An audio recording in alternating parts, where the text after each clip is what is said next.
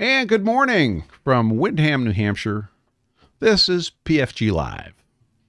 And CJ Stevens checking in. Welcome. And Carl, welcome aboard. Carl is reporting 44 degrees Fahrenheit and sunny in the Rhode Island. And you don't have, just because it's a small state, you don't have to put the RI in little letters. CJ Stevens says 70 degrees and 29% humidity in a beautiful East Tennessee. Welcome. Let's see. Somebody had a weather report. I'm going to get to White Plains here. Well, DBX is checking in near White Plains. White Plains is reporting at 1756 Zulu, winds 360 at 6 knots, visibility 10 miles, clear. Temperature 06, dew point -03, altimeter 3045. And the remarks are unimportant. Welcome aboard, sir. Evils is checking in at 18 degrees science and 57% relative humidity indoors in Ghent, Belgium. Widgetworks, welcome, sir. Widgetworks reports 6 degrees science, 41% relative humidity, -7 C dew point. Good on you. Edmonton, Alberta. Welcome, sir. And of course, Tuck is here from the Buffalo, 44 degrees Fahrenheit and partly cloudy in Buffalo, New York. Welcome.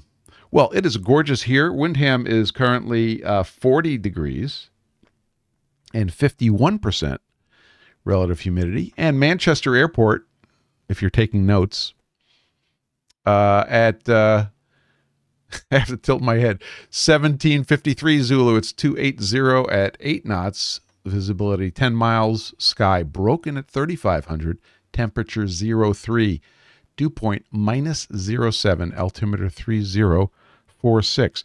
Oscar Heinonen, welcome aboard, sir. Reporting 4 degrees science in southern Finland. Welcome. Let's see. I had a second Finland customer pop up. I don't know if you were number 1 or number 2, but I shipped to Finland, I think, last week. Hi, guys. It's Sunday, and it's an awesome Sunday, too. Oh, Flatlapper has joined us with 52 degrees Fahrenheit, sunny, southwest 19 miles per hour. It's a little windy in northern Illinois. Welcome. So if you drove to Canada, Flatlapper, at normal highway speed, how long would that take you? I mean, if you needed good beer, how long would that take you? We'll get the answer. Robin says, here's Robin's report. Stand by, get your pencils. It's a beautiful day. Can't argue with that. I went outside. My wife was doing outside work, and she told me that I also was doing outside work. So I went out and cleaned the gutter in the back and sat in the sun for a while, and it was just absolutely gorgeous. Also, I checked my solar panels, and unsurprisingly, the solar panels were limiting out. We were getting 11.3 kilowatts, around noontime. It was pretty awesome. So welcome. We have some cool stuff to talk about today. I want to recognize the crowd that has filed into Discord, starting with Robin Renzetti, Tuck's Garage, Evils, DBX, Unix Carbide, Carl Tauber, Widgetworks, and Flatlapper, all enjoying the hors d'oeuvres in our Discord chat room. Let's see. Busy week. Lots of stuff professionally, and didn't get a lot of grinding time this week, although I forced myself, because I have a client that's been patiently waiting for something, and we're going to talk about it today, to get in on yesterday and get some work done, and made a very good chunk of progress on a project that we're going to be talking about. Also, we're going to be talking about grinding tools, mandatory grinding tools that you need within an arm's length when you're standing at the surface grinder. And that list has grown over my years of learning how to use a surface grinder and cranking out work on a surface grinder. So we'll talk about that today. And I will give you a Hack RH update on our little widgets And I'll tell you some discoveries we've had. Netman. Wow. I didn't know that a superhero of the net would join us. Welcome aboard, sir. I think this is your first time here, is it not? I believe it is. We require a location and a weather report before you're able to partake in the hors d'oeuvres. I want to say a big thank you to John Saunders of Saunders Machine Works. John, I loaned John an arbor for his balancer. He bought one of these Okamoto balancers, and he sent it back wrapped in one of his T-shirts, which I'm proudly wearing. And I want to say thank you very much, John. That was really nice. I told him he has the best packing material of any company. When he sends out those tooling plates that he makes, those huge tooling plates, I don't know how many T-shirts it takes to wrap that up, but I would like to know. Well, welcome aboard. And Netman, you are welcome. You'll figure it out as we go here. Let's see. Just checking for some messages coming in. So I wasn't going to bring this up, but Evils made me bring it up. We're at, can you see that?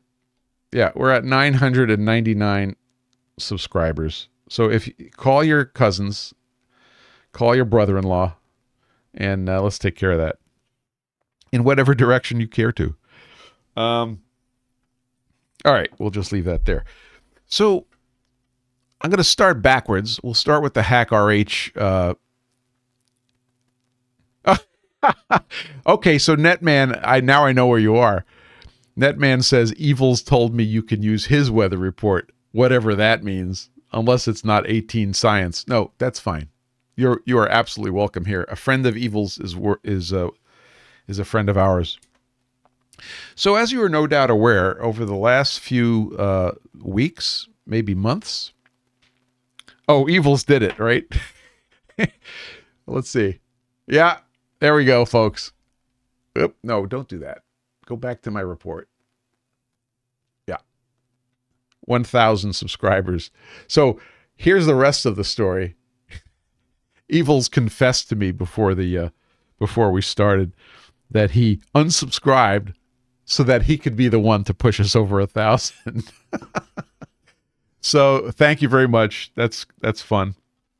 We got that out of the way. So we've been making, using these Adafruit feathers. Let me show you the one that's running right now. In and around the shop, it started with the Sensorion relative humidity sensor, and now we have our little workstation here for playing with the Adafruit feather. This one happens to be the Adafruit, I can't remember, ESP32-S3 reverse TFT with a battery, LiPo battery, and the SHT45 temperature and humidity sensor. And the challenge, they work great. They're doing what we want. But the challenge has been, what do you do with the data, right? So we've come up with a couple of things. At first, DBX taught me about Sirius SHT. Exactly correct, Unix. DBX turned me on to this server called Notify ntfy.sh. So we started using that. And that was pretty cool. And then we got back to the Adafruit IO server. So let me just show you what that looks like. So here's, if you're watching on the video, I just put up the SLW-1 dashboard, which has a couple of graphs and a couple of sensors on it. But these are live reports of my sensors, including the one I just showed you, KP4. And this is really neat. So this is working out great. So the next part of our experimentation has been battery life. How do you make these things last a long time? And KP2, which was downstairs inside of my Bamboo AMS on unit number 1, actually killed its battery yesterday, I think. And I didn't know why, because I thought it was fully charged when I put it back into service with new software, but apparently it wasn't. So I decided to take a couple of steps. So what I did on KP2, we're up to version 19 of the software, is one of the things it was doing was going to the NTP server and pulling a time hack off the NTP server, that's Network Time Protocol, and setting its internal clock. But then I realized we're never using that information. So I killed that, or I put in an option in the configuration file to not do that. So that saves some energy. And we were also posting to both the Notify server and to the Adafruit IO server, and I turned off posting to the Notify server. So it's only posting to the Adafruit IO, also saving some battery. It is doing this once an hour, and we're getting some pretty impressive results. So on the screen in front of you, you can see that the other 3 units that are running are happily running for a very long time. And the battery life in general has been pretty amazing. So I have some designs on packaging this thing up with an appropriate battery and calling it done. The unit that wants to go into the Bamboo AMS, I really like the side mounting on the side of the AMS, but we only have about maybe a half-inch width available. So I'm looking at one of the bigger LiPo flat batteries, and then one of the feathers and the sensor, all as flat as we can make them, to stick in the AMS like that.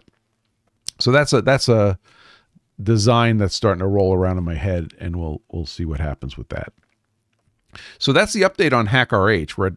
I can't believe we're at version 19, and we will keep you guys posted on that.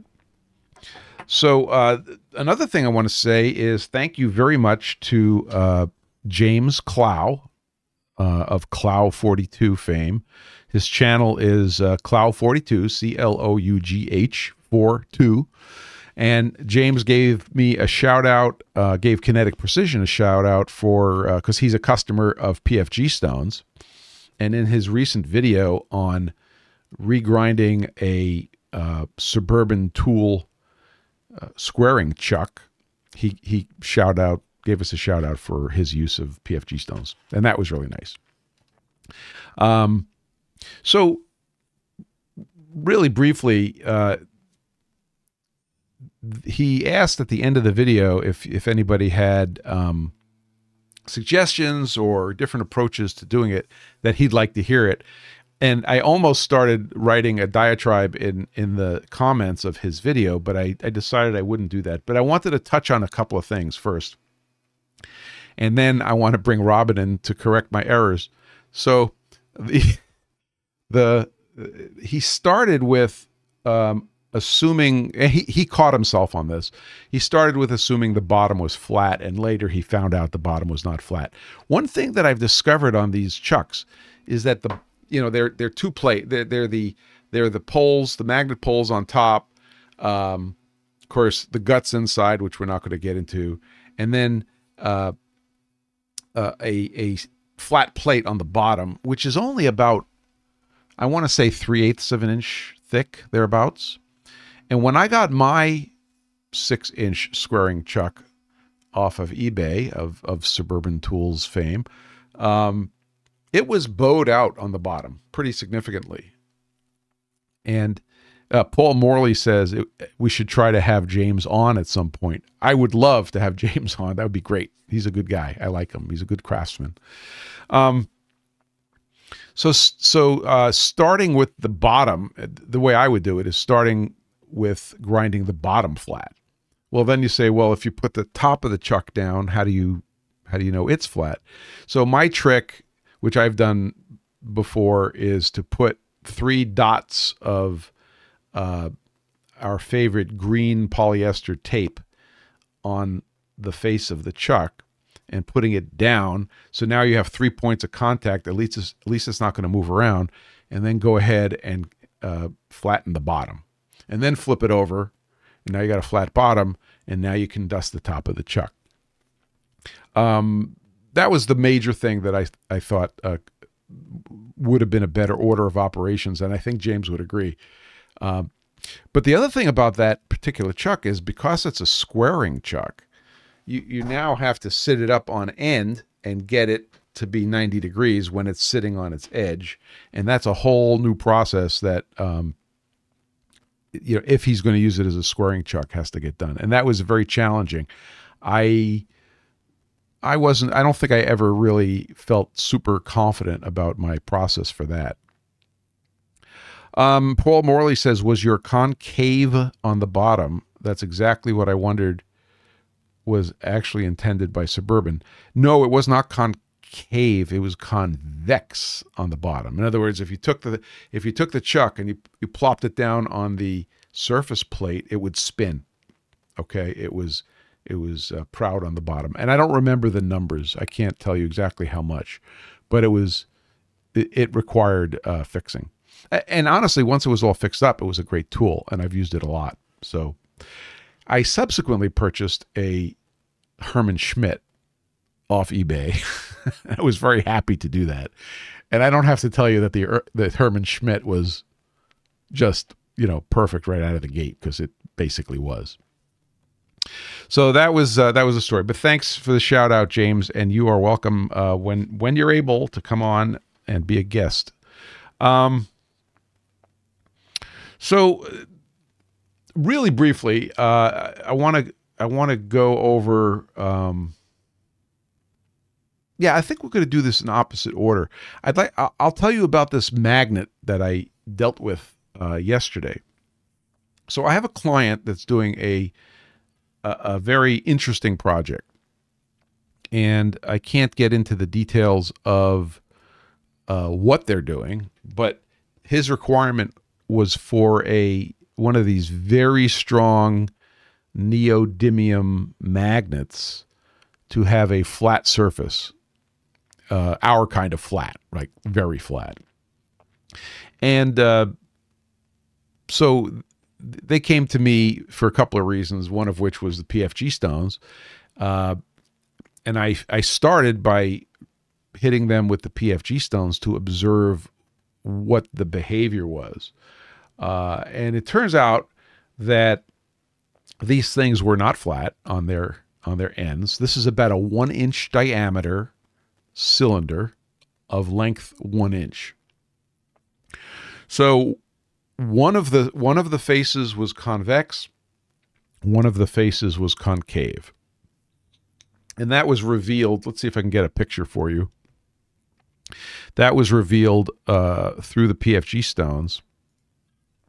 So that was using them in diagnostic mode.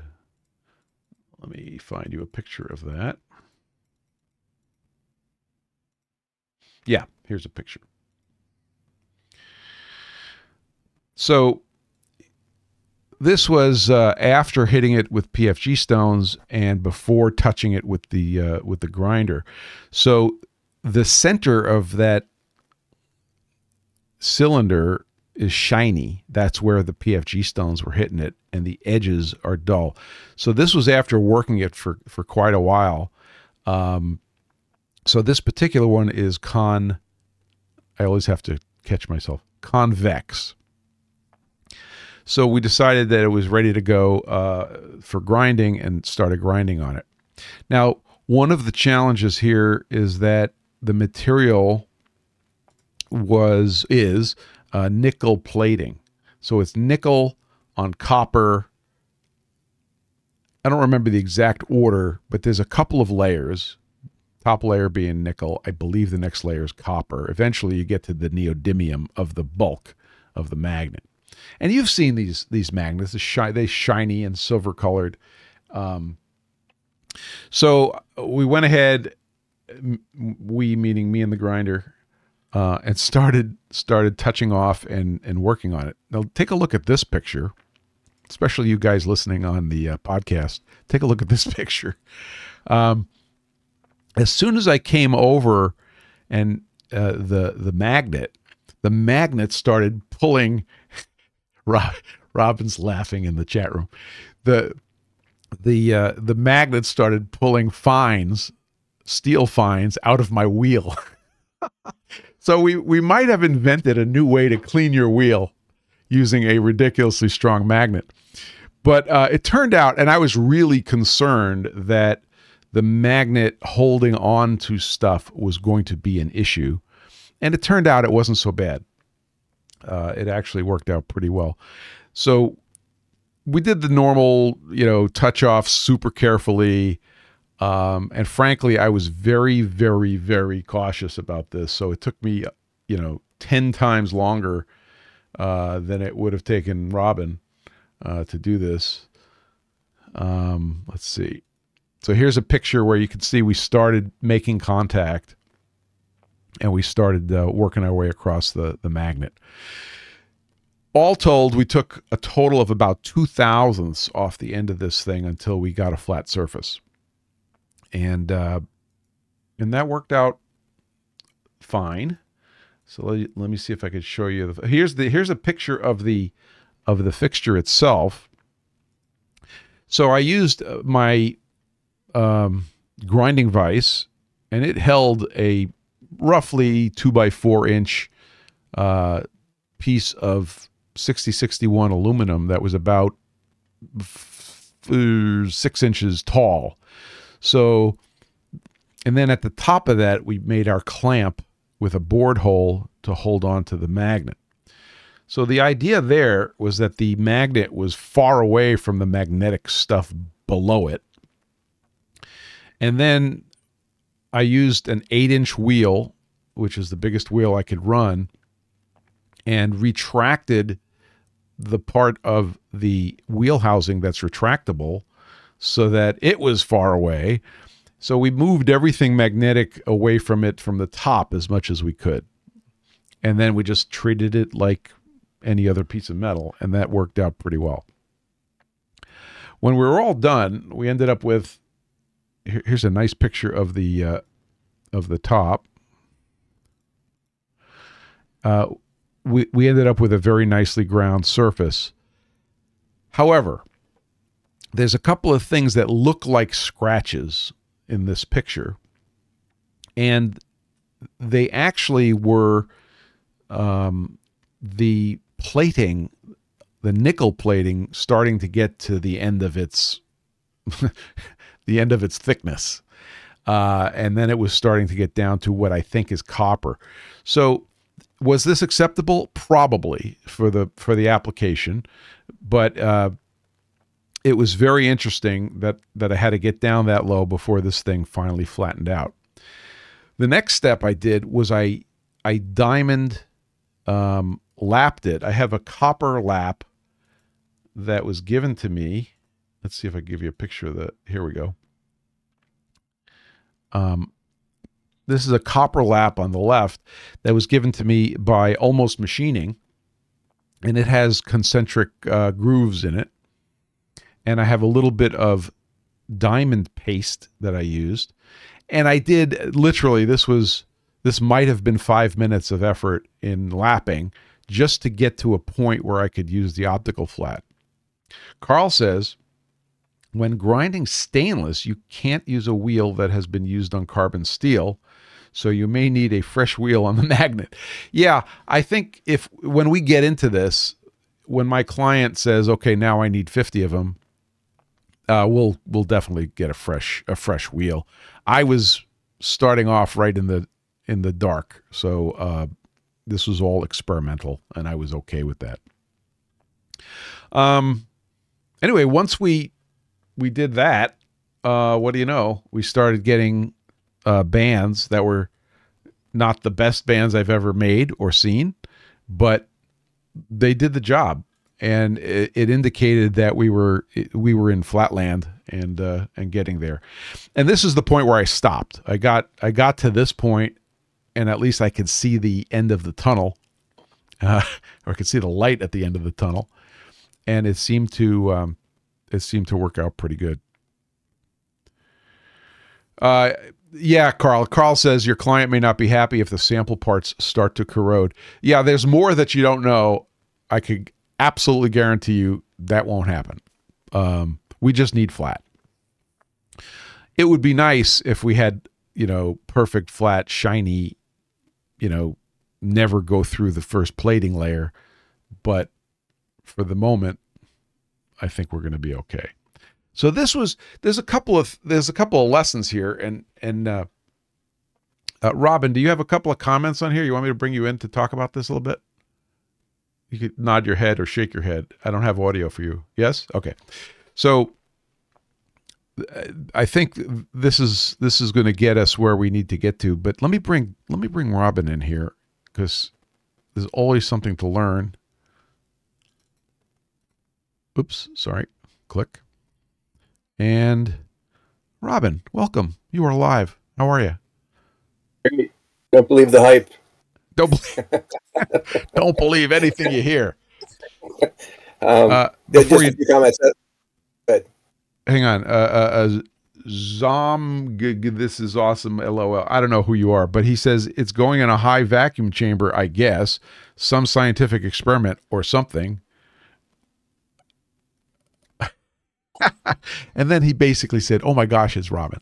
So, yeah, I'm not going to touch on where they go or anything, but you have enough information to know what I'm trying to do. Go ahead, Robin. What are you going to say? Just a couple comments. And if they were electroplated and you were having that convex shape, I would assume that magnet started out convex itself. Because the electroplating, you would have the corners, the edges would tend to be a higher current density area, even if they're doing all their best to prevent it. And if anything, that would go somewhat concave relative to the plating. So But just one comment. Yeah. So the interesting thing was one side of the magnet. This is almost unsurprising. One side was convex. One side was concave. So Okay. I just they started. Could be electrolysis. It could be electrolysis nickel, where that's all out the window, where it grows evenly because it's a chemical reaction versus an electric field type thing going on. And the good news is we actually do know the manufacturer, or they have a line to the manufacturer, so we can actually have that conversation if it's important. I don't know if it's important yet. Unix Carbide says lesson number 1: keep that chill client. They are chill. You have no idea how chill they are because you have no idea how long I've taken to get to this. So they've been very nice. Evils sends a YouTube video with no particular bearing. Flat Lapper says yes, the copper will do that too. So I'll find out. I'll ask some questions. But we got to it. The most important thing is get somewhere, and then we'll let the client say, "Oh no, that's fine," or "Oh my God, we can't do that." In which case, we'll solve that problem. But I don't know. The only thing I could have done, hindsight is an exact science. I could have taken less time by being a little more aggressive, but I was real nervous about this particular part. So I spent a few hours marching toward this, conclusion. Also, I did just one point of data. I was using a white wheel, bog standard white wheel, 46, probably H or I. Yeah, unless I'm mistaken, the comments about using a wheel on that's used cut carbon steel on stainless is purely because of the smearing action that occur, basically transferring a non rust resistant material on top of the stainless. It's not that the wheel doesn't cut stainless. Gotcha. Yeah, that's my opinion, which may be incorrect, but not valid in all 50 states. Your mileage may vary. Last thing I have is it looks like you were close to 10 millionths flatness on that. You remember whether that was concave or convex? Yes, I believe that was convex. And trust me, I did not spend more than 5 minutes on it. I once I got my interference lines in interference bands, I was like, okay, I could have a phone call on Monday, and we at least tell them where we are. But what were you going to say about it? That is where, in my opinion, for hand lapping, I got to be careful because Flat Lapper's on, and he knows a lot more about flat lapping than I do. But for hand lapping, which is a completely different animal, you're going to have a mildly convex lap to get them to come out flat. So that's where that violent agreement here, sir. Violent agreement. Yeah. I was using what I had. So the fact that I had that copper lap was pure luck because Almost had sent it to me and it's been sitting on my shelf. And then when this whole magnet project came up, I said, this could work. And one of the weird things is before I even started grinding on it, if you take that strong magnet, you put it on that copper lap and you just start moving it across, it was like moving it through molasses. Right? The damping. Yeah. But intellectually, you know that's going to happen. But when your fingers do it, and then you can just lift it up. There's like no magnetic attraction, but you slide it across, and it was like pulling it through grease. It was amazing. So, yeah, I think, knowing how they're applying this, I think this result that we got was fine. It's like plenty good. But I'll go back to them and we'll start putting numbers on things. Anyway, thanks for your input, Robin. I appreciate it. I'm going to send you back to the Discord dungeon with the other guys. Appreciate you being here. Flat Lapper says pre-lap, then plate, then final lap. So I don't believe that the magnets that they're purchasing at the moment predicted their application in life. So I don't think the manufacturer said, oh, these have to be super flat on the ends. That could happen in the future. But that's not what's going on right now. But excellent point, and I thank you. I honestly don't know where these are being charged. In other words, if they're an import and they're coming in already charged, we have to reach back to the manufacturer. But if they're being charged here and maybe even plated here, that could be good.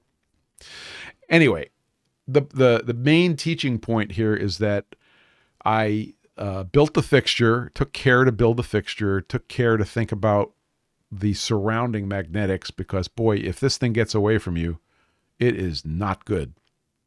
Very, very strong magnet. And then we approached it at, a tenth or less at a time, until we started realizing that it wasn't going to explode. And I have a recipe that will work. So that was the whole magnet thing. It was pretty cool. It was pretty cool to get to that reasonable flatness and do so, inside of a few hours. I spent about 4 hours on that project. So that was the magnet story. Pretty crazy. So if there's any questions about that whole magnet episode, put them in the chat and we'll see if we can't address it. But I was very impressed with this. Very impressed with the strength of these magnets. Holy cow. And I know these aren't the biggest ones you can buy. So as a public service announcement, let me just say, be very careful with these things.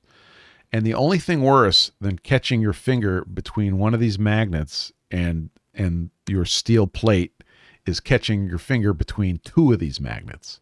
Because the way they ship, they have two of these magnets with a plastic separator between them. And that's all in a box, and that's all in styrofoam, and yes, Tuck, I did find the magnet job very attractive. We had to go there, right? Okay. So more on that later. It was a lot of learning and it was a lot of fun, and we'll go from there. Yeah, I think it's Flat Lapper asks, is it a hard nickel plating? I believe it is. One of the things that happens as soon as this is a charged magnet, you're kind of toast. What are you going to, you're going to get out your instruments and measure it. You're going to, all these things you got to think about. You can't take anything for granted. So like doing a hardness test, it would have been a real pain in the neck to do a hardness test. I guess I could have scratched. Actually, I take it back. The only thing I did do is I used my scriber. This was weeks and weeks ago. I used my carbide scriber, which is in an aluminum handle, and I did scribe it. In fact, I wrote some nomenclature on them as I was doing some early testing. And I could tell you from having done that, it was very hard. So I think it was a hard nickel plating. It was definitely not soft. Widgetworks says, big magnets are scary. I worked at a stereo shop way back, and one of the guys broke his finger with a big subwoofer finding the steel in the bench he was working on. I do not doubt that for a moment. They're pretty scary. Anyway, so don't worry. The price will reflect the care I have to take. So that's that topic. So the main thing to talk about today, and this is sort of helpful if you're a beginning or intermediate. I consider myself intermediate surface grinder guy. I want to talk a little bit about tools that you use at the surface grinder. So if you're like me, you have your surface grinder, and then usually there's some flat surfaces associated with your surface grinder, which are full of things. And then very close by, I have other tools that I need to do my thing. So we're just going to run through them. And if you guys think of stuff that that we haven't talked about, put it in the chat. And if anybody in Discord wants to come in on video and make a comment, just wave furiously at me and I will see you. Let's see. So the very first thing you need at your surface grinder, I bet you guys don't see this coming.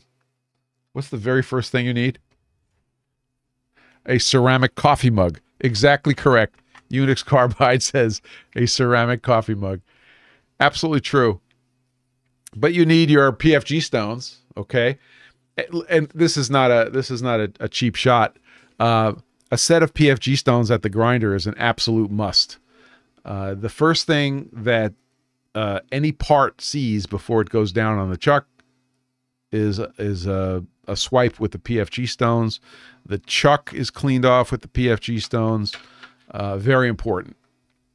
I always keep the lid on mine, and that prevents any tools dropping on them, which of course never happens. That would never happen, would it?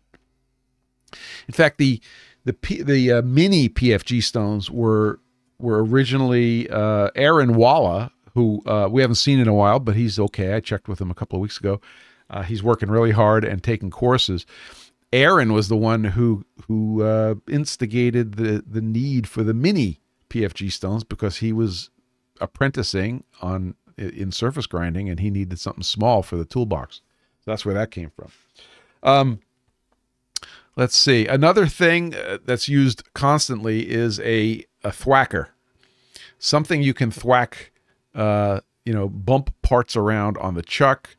I happen to have, this is literally a brass rod cutoff of no particular design that I adopted, I don't know how many years ago. And this is my thwacker on the surface grinder. And this gets used also kind of constantly. Also, yeah, Evil says also known as a drift, often copper. Yes, in fact, the fact that this is brass and not copper is not lost on me because it flakes. It will flake material off, and I have to be a little careful because it's not, you don't want those flakes kicking around. I'm one that could talk, and a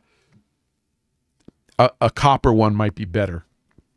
But this is about the right size, you know. You just need a little bit of thwackage. Unix Carbide asks, does McMaster have a part number for thwacker? Actually, this is true. No word of a lie. If you call McMaster Car and you describe what you need, they will give you a part number and they will find it for you. They are amazing. Let's see. Paul Morley says flexible silicone, I think it's silicone squeegee. So when I bought my Okamoto and it was installed and everything, my tech hands me this, I guess it's about 6 or 7 inch long rubber squeegee with Okamoto molded into it. And he says, take good care of this. Everybody loves these and they tend to walk away. So to be honest, I don't use it that much. But yes, that is there. It's not present in my tray here, so I can't show it to you. WidgetWorks says you could just send McMaster a text with a picture of what you need and they will figure it out. Yes, they will do that. Let's get through some of the more obvious ones. I need a set of Allen wrenches for my vices, okay, and other work holding. So I use these a lot, and you'll notice on the back it says Imperial Grinder, okay. And while we're on the subject of those kind of tools, if you need to put a hub on a wheel or tighten a hub on a wheel, which unfortunately I had to do the other day, this is a magic wrench. It's I just dropped it. It's a spanner, okay? It has these pins here that are just the right distance for the nuts on wheels, generally. Your hub may vary. It also has a set of pins on the back, so you could use it 2 different ways, and I do, and I'll explain that in a minute. It's made by Sopco. It's a Sopco 35135. And oh, by the way, you can buy these from, let's all say it together, McMaster Car. Now, you don't need one of these, okay? You need 2 of these. And I'll tell you why you need 2 of these. You take one of them and you put this in your bench vise, and now you could take your wheel and put the hub down on these 2 pins, and it will kind of stay there, it won't go anywhere. And then you take number 2 and you use that to tighten your nut. And I find that to work really well. So these aren't going to set you back too many shekels, but these are super important to have handy. And then, of course, the other thing you need is the wrench for the nut that goes on the end of your spindle. And this is the Okamoto one. It's a soft piece of steel. I've stoned it. I don't know if you could tell. And this is the right size for the nut that holds your hub on the spindle. Let's see. Oh, yes, of course. Let's see. Rob Renz just posted a picture. Hang on, I'm going to bring you in, bud, because I can't quite tell what I'm looking at. Let's give you some audio. What is that? The rear, that is a standard rear rail from a chuck. And I simply flipped it over, putting it on its previously machined surfaces that were meant to go on the chuck. Ground the backside so it's parallel. Used a woodruff cutter to cut a very shallow relief groove. Yep. Put it on the other direction. It still has the stiffness because I have not reduced the flange at all. It gives you full chuck width all the time. Instead of saying, oh, I have to take my rail off because I need that last 1/2 inch of 3/8 of an inch of chuck width. So what are we going to call this? The backward rear fence. Yeah. The rumor has it, Robin, that you played bass for backward rear fence back in the 80s. Is that true? I'm not going to participate in those jokes. Okay. Robin passes. Okay. In that case, go back to the room over there. Okay, good. So that's a good tip. I haven't done that on mine. Frankly, I don't use a fence a ton, but that's an excellent way to do it.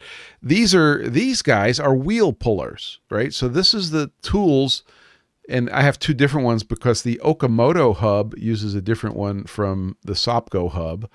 But this is what you screw into your hub, and then you screw the screw in to pop off the wheel. So remember that the hub of the wheel is a taper, and the spindle is a taper. So it's really a taper fit, which wants to stay there until you pop it off.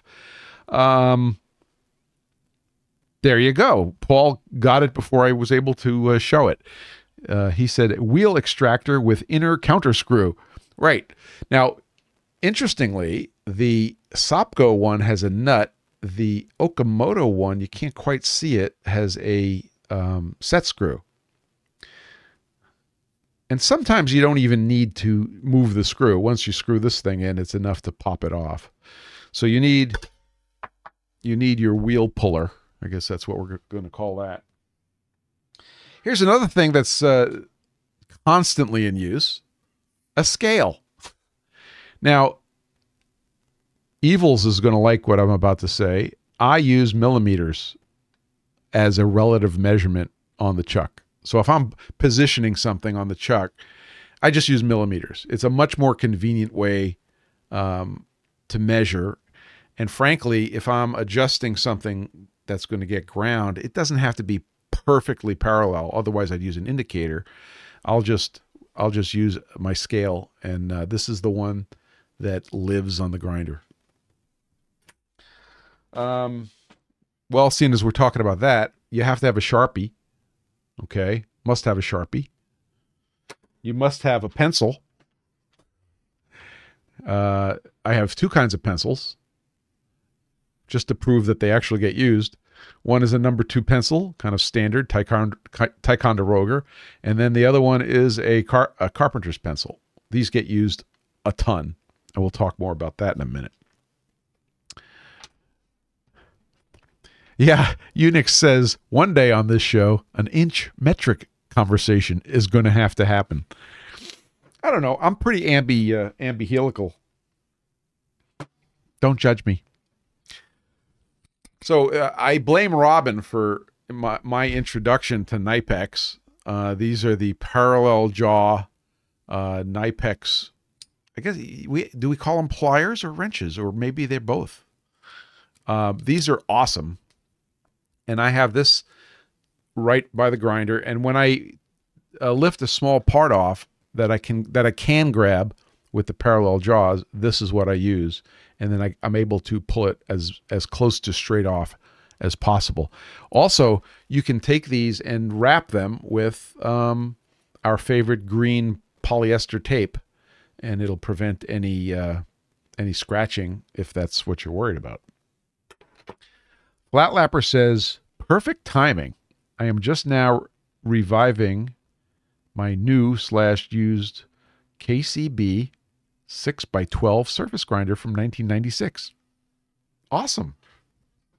Well, that's why we're putting this on video for you, so you can go back over it. Let's see.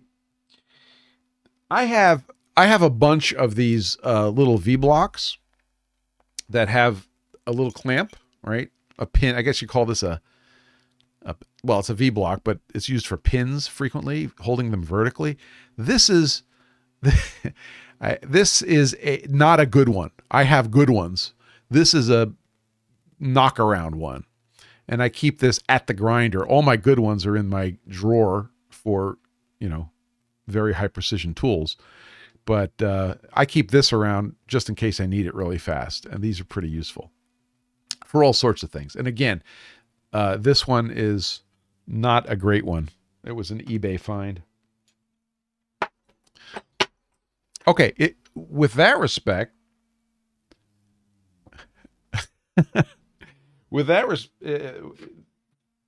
here's another thing that I use.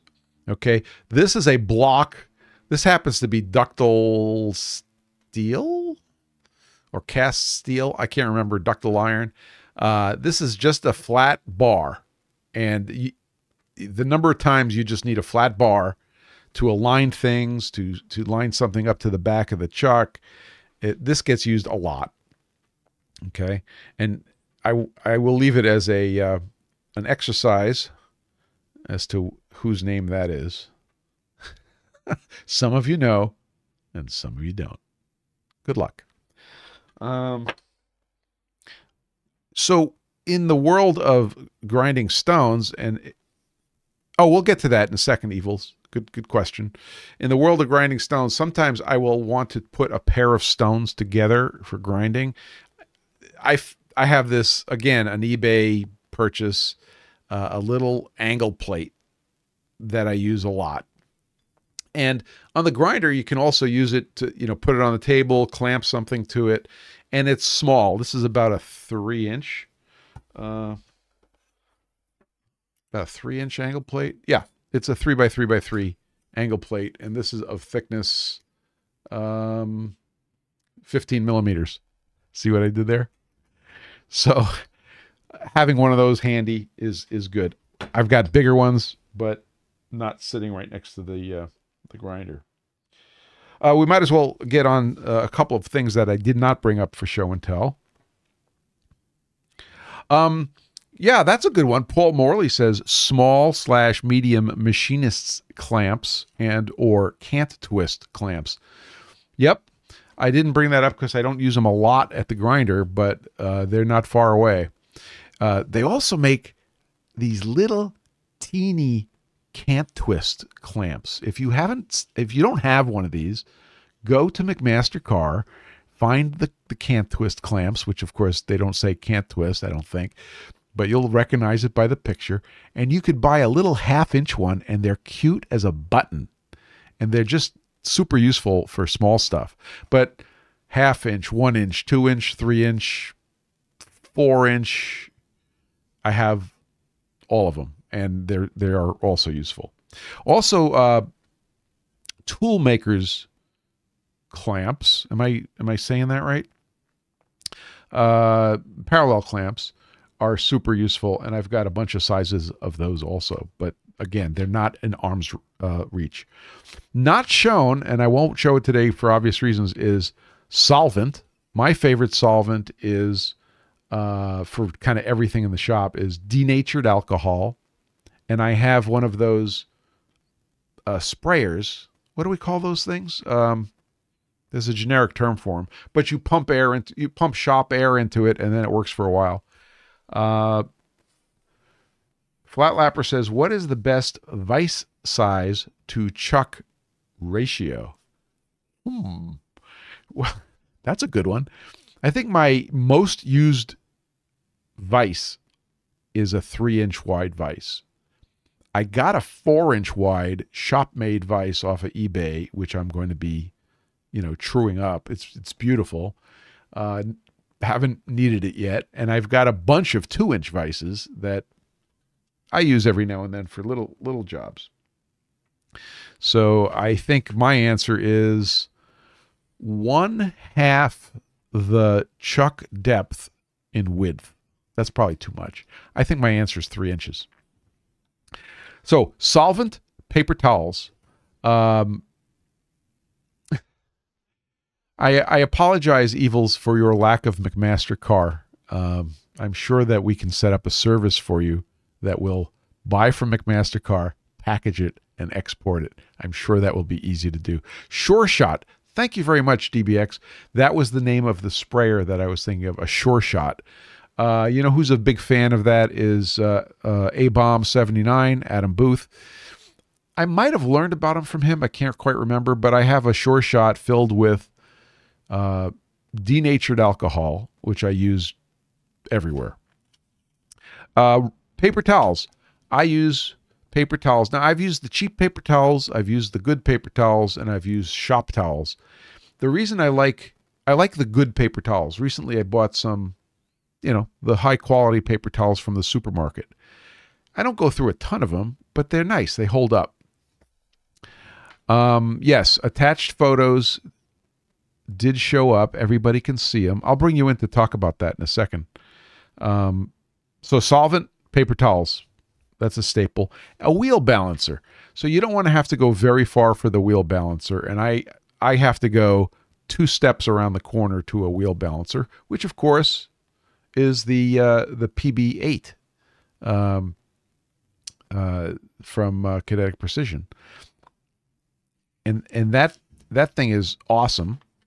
It's fast, it is sensitive, and it lets me check my balance or do my balancing real quick.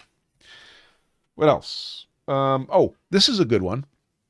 Oh, well, let's. Robin had put a picture up. Let's see what that is. Stand by. So you want to talk about your SPI? Yes, I bought this years ago, probably over 20 years ago, and I think it was only about $375 back then. I think they're almost $700 now, but if you grind for a living, this is spectacular. I consider this better than a squaring magnet because the V in this works extremely well. It's a hardened V block, so it's really hardened. So for the folks, there's some folks that listen to this as a podcast. This is an SPI, and the part number is 95-707-6. Is that 6 inches long? No, it is about 4 inches long. Okay, so it's that's the part number. You guys can look it up.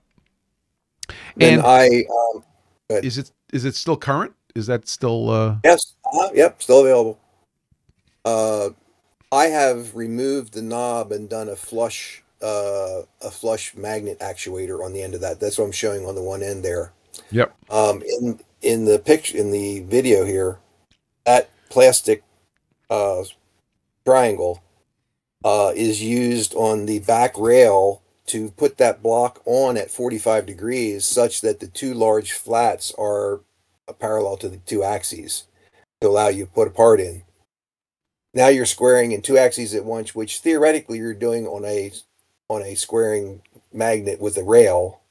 But this is, in my opinion, this is better because it's actually magneted to the 2 rails, not just held. And the other thing, which if people have watched my videos will have already known, but any squaring you do with any device, whether it's an angle plate or whether it's this magnetic V block or whatever, it's important to put a support under the part at its center of gravity so that you completely remove all moment loading of that piece. Otherwise, it's being distorted by the moment loads of the weight of that thing hanging on the apparatus. And as we know, everything is rubber. Rubber, yeah. So DBX just put up in the chat on Discord, the listing is on Pen Tool Company. There it is. And what's the price that you see there, DBX? We'll just to give us a... I think it's at least 600, 670 or something at least. Wow. Up from 15 years ago? Yeah. $795. There it is, $795. It keeps going higher and higher. But the big hardened is the big part of this. It's very hard, and therefore you can use that thing forever. If precision ground stones, which I just found out about, and then the and then the stoning those, and they last practically forever. That's super cool. So if you stick around after the show, Robin, I'll explain precision ground stones to you, okay? Okay, I would be great. Yeah, no problem. It's a service I provide. So $795. That's not bad. Excellent. Let's see.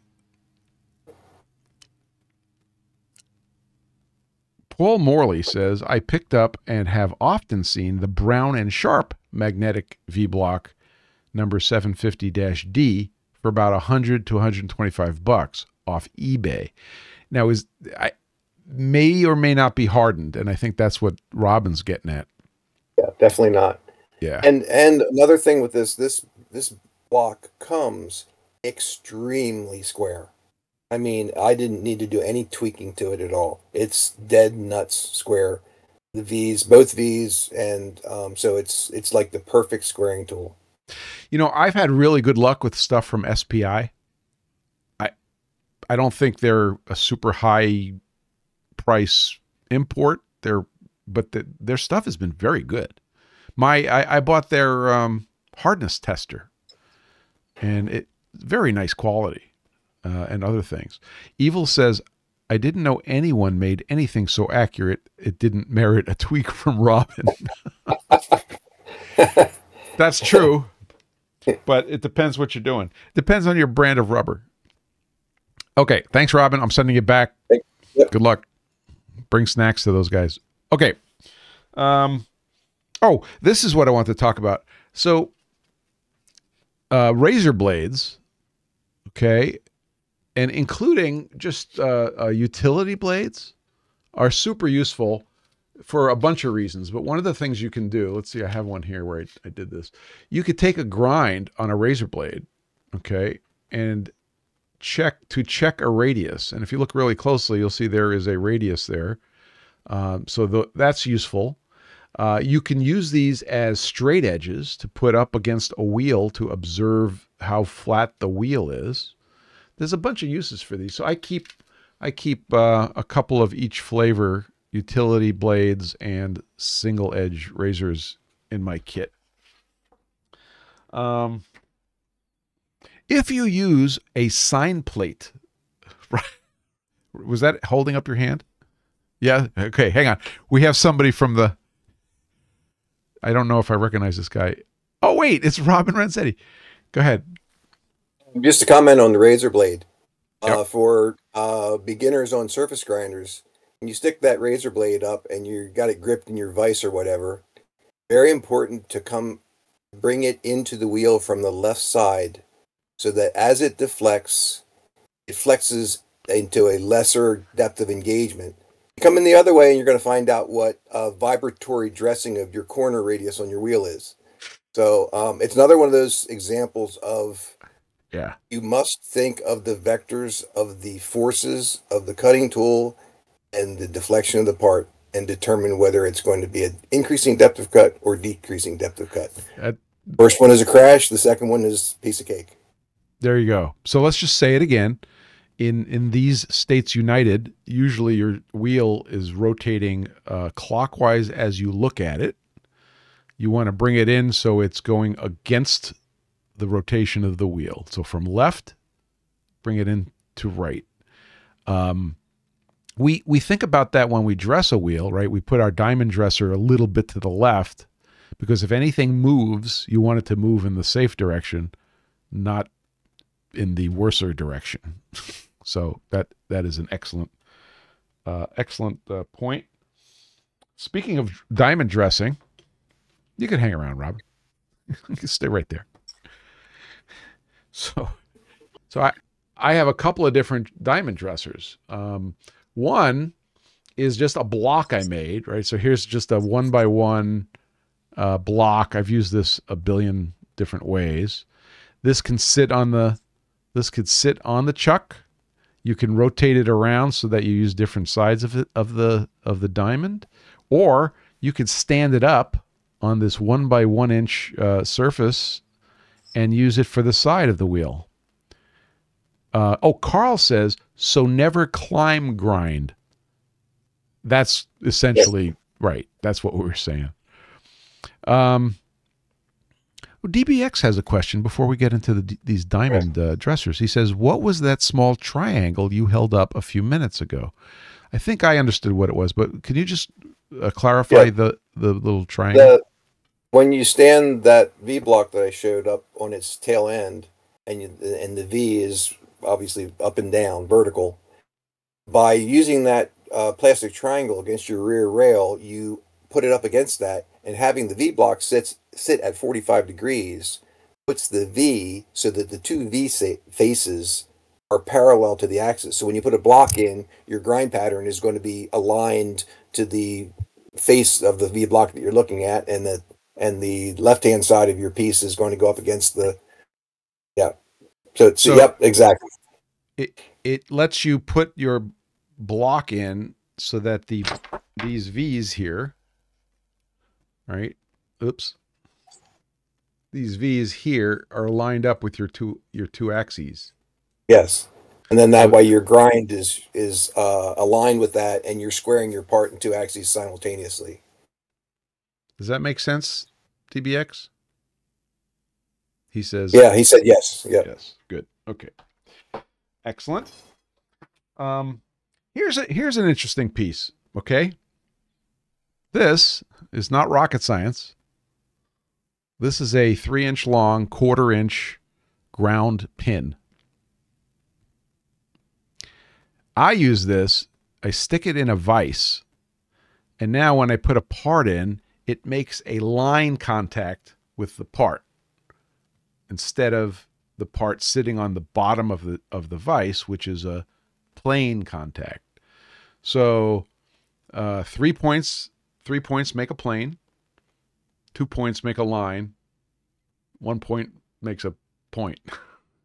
So if you have this, and Robin, correct me if I'm off base here, but if you have a piece that it's just a complete unknown, right? And you decide you're going to use one of those surfaces as a plane, you could push that up against the back of your vise. But now what do you do on the bottom? I put a line, and then another, and then in the front, you could put there's a bunch of ways you could do it. You could put a little piece of rubber, you could put a piece of plastic, but basically you have a single point so that it has a little give. So now you're not over constraining the part when you're going to establish a reference surface. So then you go ahead and you can kiss the top, and now congratulations, you have your first flat surface, and you can continue from there. So I keep a pin around to drop in the chuck to make the bottom turn into a line instead of a plane. Widgetworks says, I made a simple height adjustable one for my big grinder. That's your height adjustable diamond dresser. Oh, the diamond dresser. I just set it 50 thousandths or so below the height of my parts. Saves me traveling the wheel up and down just to dress. Excellent. Now that you've brought that up, now I didn't invent this, but somebody suggested it and I made it, and it's a win. This is a mag switch, and I drilled out one of the holes and I mounted a diamond nub. So I can stick this on the work. So I don't have to go looking for someplace to dress without having to move the work around. So if I'm working on a piece that has a flat surface and I need to dress, I could just plop this on there and I have a high diamond point to dress. So that's another thing, which I've shown before, but it's kind of a cool tool. Evil says, question from our sponsor, PFGstones.com is sponsoring this broadcast. Nas, this is a Nas question. Do you take any measures to prevent coolant splashing? I can answer that. No. I have lots of coolant splashing. So in my grinder, there's two, what do you call those? Two shields that you can lift up or shove down. And I set those to be as high as they can be for the particular mission. That's anti-splash number one. Anti-splash number two is I redesigned the front plastic of my table. The Okamoto came with this little bikini, this little plexiglass bikini, and coolant was coming over the top of it. So I made a great big honking one, and I redesigned it, and that's number two. Do you do a lot of full flood grinding, Robin? All. There it is. I never grind without coolant. So your previous videos have shown some of your plastic and guarding stuff. Yeah. So the answer is, yeah, those are the measures, but it depends on your situation. The Okamoto was definitely lacking in the front, and a recent video by John Saunders of Saunders Machine Works, he also got his Okamoto, and week number 1, let's redesign the splash guard. So that is a pretty important thing to do. I like full flood, let it rip cooling. It's my favorite thing in the whole wide world. Okay, let's see. Here's something that I like a lot.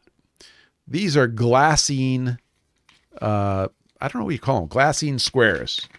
And if you know a friend that's a chemist, okay, you can get this out of Chemistry Supply.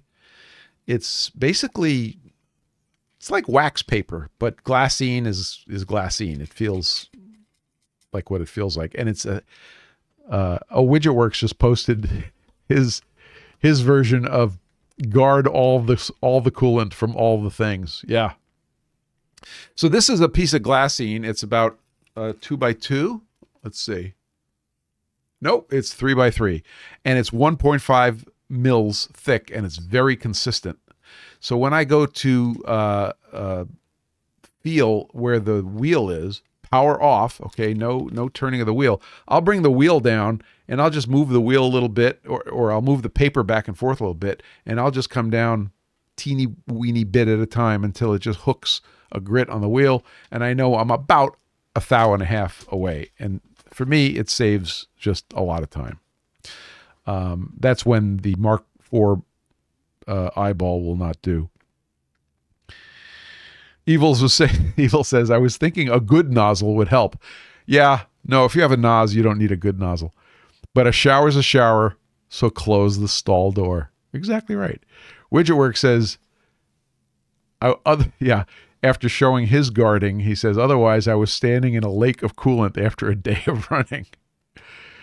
Oh, Robin says 5 minutes to laminate floor installation. Okay, Robin, I will take the pressure off, and I'll see you later. Okay, bye. Thanks. Yeah. Okay. What else do we have?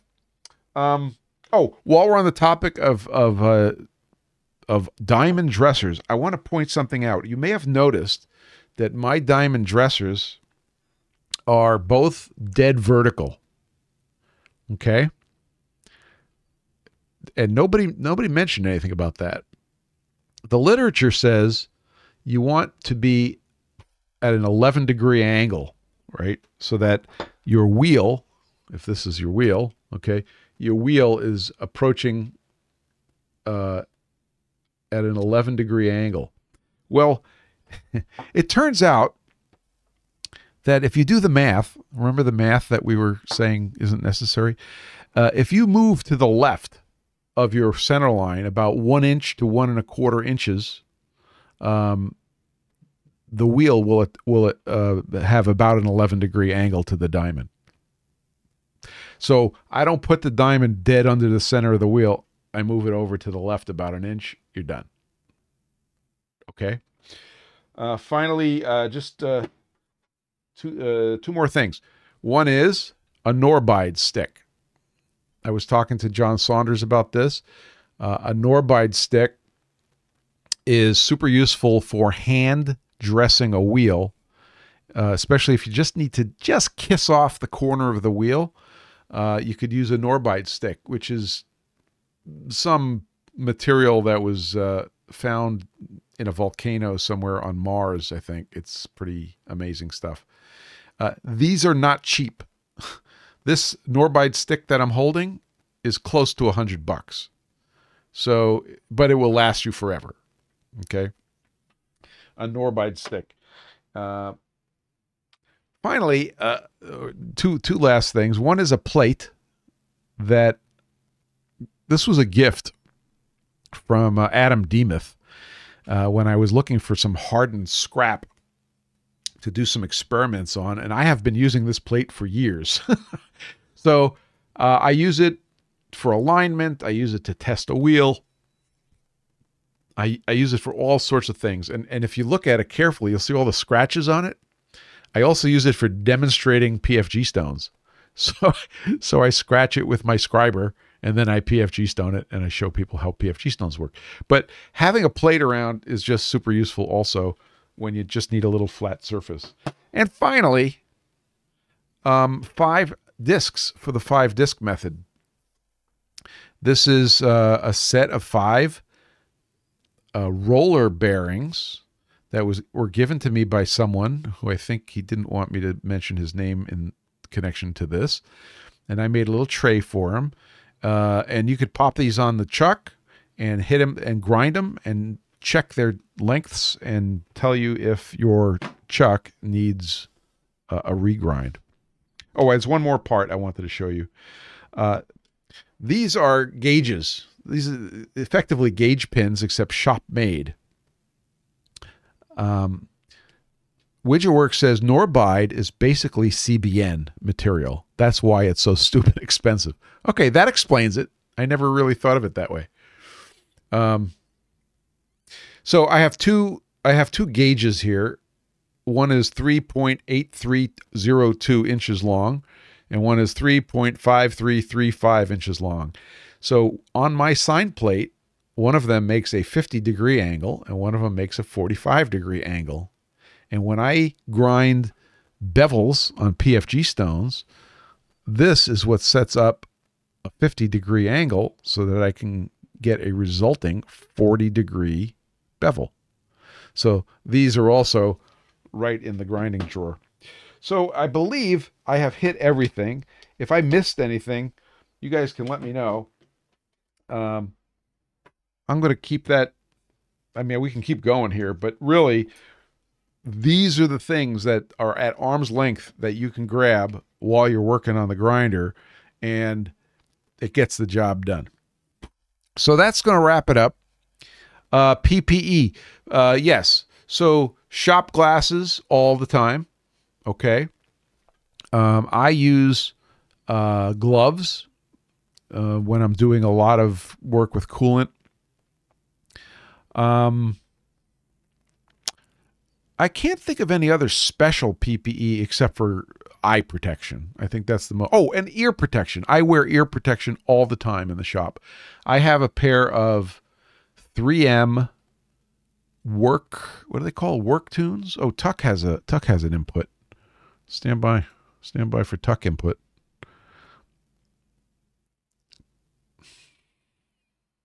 Wait for audio. Okay, go Tuck. Can you hear me? Yeah, go ahead. So one thing worth noting is not just what PPE to wear, but PPE not to wear. Specifically, any metal rings, watches, or jewelry that may catch on the magnetic chuck you've got. My 2 cents. That is an outstanding 2 cents. Thank you so much. Absolutely correct. So I actually used to wear my good watch all the time, like 24/7, a Rolex. And I actually noticed that I was getting some scratches, and that was from working with all the abrasive materials. So I actually went with an Apple Watch because it's fun, but also because I could just buy another one. So it didn't have a lot of sentimental value. But also from a safety point of view, a ring, I've switched to a plastic ring. Anything magnetic that you're going to get anywhere near the grinder, you got to be super careful, because if it gets stuck to the chuck at the wrong time, you can get hurt.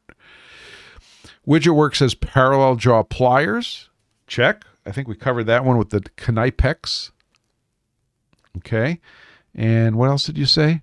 Respirator for grinding carbide and no nipple rings. Totally agree. So as far as the respirator, I have a mist collector, and I use that as part of my PPE, really, because it's sucking up mist, it's sucking up dust. I'll use it even dry grinding. I'll turn on the mist collector. And again, if you're worried about carbide, a respirator is excellent. Is Tom Lipton's leather apron considered PPE?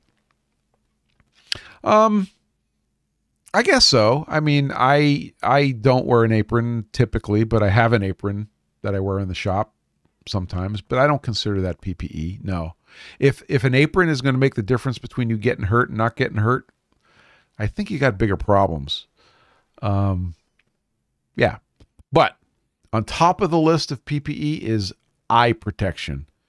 Do not fail to have excellent eye protection. You guys have seen my my 3M safety glasses, prescription safety glasses. So yeah, the earphones for ear protection were 3M Shop Tunes. It's a noise attenuating headset, and it has Bluetooth built in, and I just use them all the time. So that's the list, man. We can go on and look at tiny details for a long time, but I think that is all the high points. Tuck, thank you for your input. Robin, thank you for your input and your input and your input. Much appreciated. This has been a lot of fun. If you're not subscribed to the YouTube channel, even though you're a podcast listener, head on over to the YouTube channel and throw us a sub just so we know you're there. And I hope you enjoyed. I think we're going to call it. We're a little bit over time.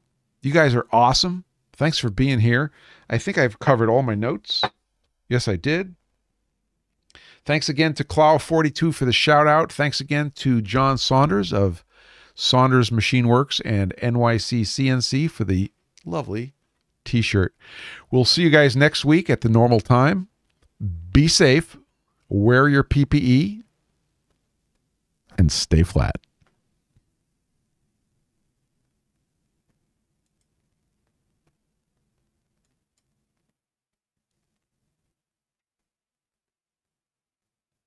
Doink. We went over.